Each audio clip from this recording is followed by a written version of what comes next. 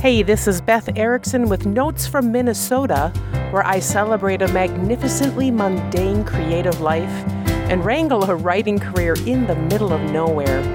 I probably have too many opinions too, but oh well. This episode is all about trespasses. Woo, sounds fun, eh? But no, this is a seriously fun, interesting topic, something I thought of recently. And just for the record, this episode is brought to you by my book called Stuck by Beth Ann Erickson.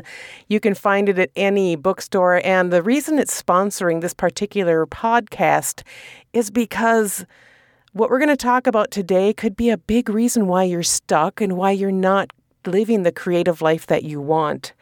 So shall we just hop to it, okay? Okay, I'm going to set the scene.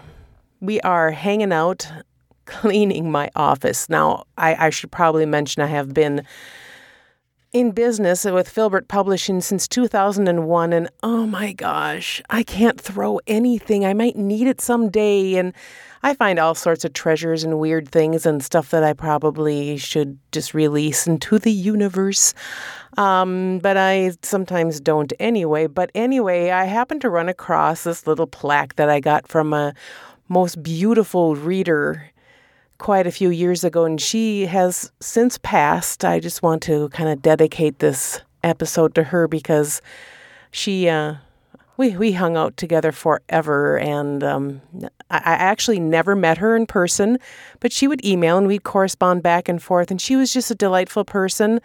My heart broke when I found out she had melanoma, and just in end of May, she succumbed to it. And so this one's for you, Barbara Jo. I hope you are happy where you're at, and I know you are just a wonderful person. You were a wonderful person. It's hard to talk about people in the past tense. You know, it's just so hard because in my heart, she's still very much alive. But anyway, she'd sent me a little plaque, and it was the Lord's Prayer. And I actually, in honor of Barbara Jo, I sat and I read the thing, and it, Our Father who art in heaven, blah, blah, blah, blah. Was that sacrilegious? It probably was. But if, not all of my listeners are necessarily of that particular faith, so I'm not going to belabor the point, except one sentence just stopped me cold. And that was this one. Forgive us our trespasses as we forgive those who trespass against us. I got stuck there for a minute because when I was in the Lutheran church, we always said, forgive us our sins as we forgive those who sin against us. And I started realizing that if I wanted forgiveness, I probably need to forgive more often than I think I probably do. I tend to hang on to things. Here's an example. I make no secret about the fact that I had colon cancer, and it was not cool. It was not good. And I am very fortunate. I should be dead now, but they caught it kind of by mistake, to be honest. Preventative screening saved my life, and that's all fine and good, except the surgeon really botched my surgery. He really did. He took out the wrong part of my colon and then went back in and did another colonoscopy while I was cut wide open. And then they found the tumor, and the tumor was totally in a completely different spot than they had anticipated. It was a mistake because he did not verify the location of the tumor, and he didn't look at the CAT scans. He just sliced me open and took out where he thought it was, and it wasn't there. And I got a little ticked off about that. I'm going to be very honest. It took me a long time to wrap my head around, wow, what happened in there? I get that I'm a mere patient, but I kind of assumed that doctors kind of sort of cared a little bit about their patients or their well-being. In many ways, it ruined what I thought was the trajectory of my life.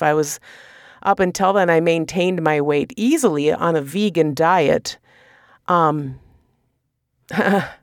more roughage for this girl. I lost all of the colon on my right side, and I lost all the the horizontal part. All I have is this little section that kind of goes down on the left side. And it affected everything. If I went to a writer's conference, I remember one time I had a friend who was like, "Why would you want to stay at that motel? Let's stay at this luxury one, blah, blah, blah." And I was like, "No, I'm staying at the motel where the event is held so I can be near my room." And I still don't think she quite understood. I need, that's weird. I need to be near where my room is. I have my meds there, and there's a bathroom there. Anybody who's had colon cancer will tell you horror stories about, the realities after everything is done. I found out that rather than writing and doing my fun stuff or whatever, my life now revolved around food and bathrooms. It was such a bummer. Anyway, my story is no different from anybody else's. I'm stumbling because I'm trying to form words here. It was after my cancer diagnosis and struggling with food, and then having to go in every 3 to 6 months to find out if I had any new tumors. It was all just very stressful, and the anger in me kind of started piling up. There was some family drama surrounding my dad's death. That's nothing new. I don't think anybody has a parent die without a certain amount of family drama, but things were said that I'm not sure I will ever forget. Then, of course, we have the whole COVID thing going on, and an anti-masker 45 minutes away from me managed to infect me with it. And so I decided I was going to be ticked off at him for a while.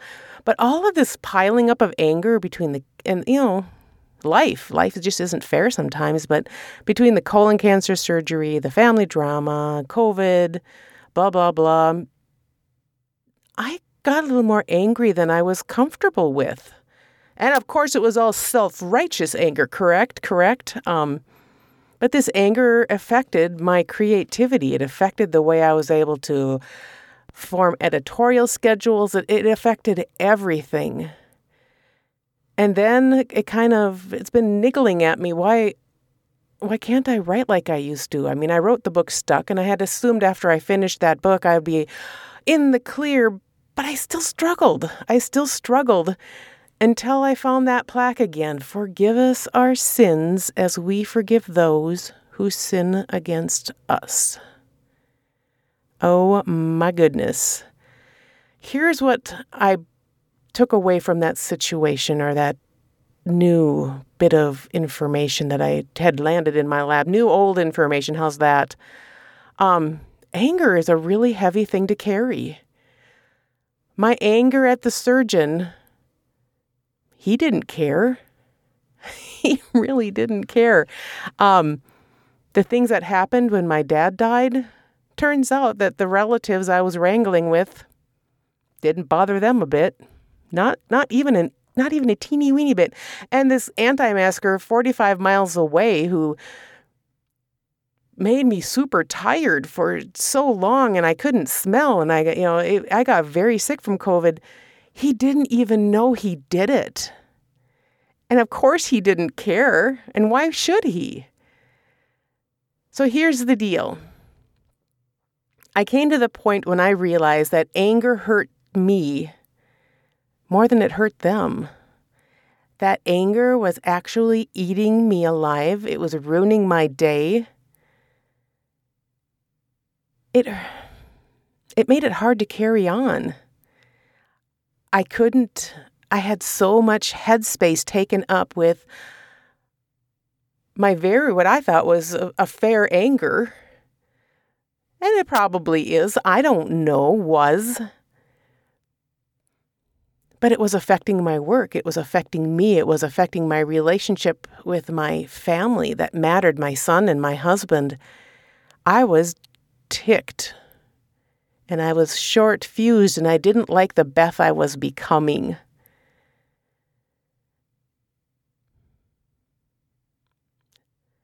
So anyway, it was time just to forgive. And I haven't forgotten. But when I do, think about those people, I just have to let it go and let the universe take care of whatever. Maybe nothing. It's not for me to know. My path in life intersected with these people, and now we're not intersecting anymore. We're all doing our own thing, and it's all good. I have to remember, and I hope that if you're having trouble with your creative life, you should probably remember too that you don't have to repeat that cycle over and over. You can let it be done.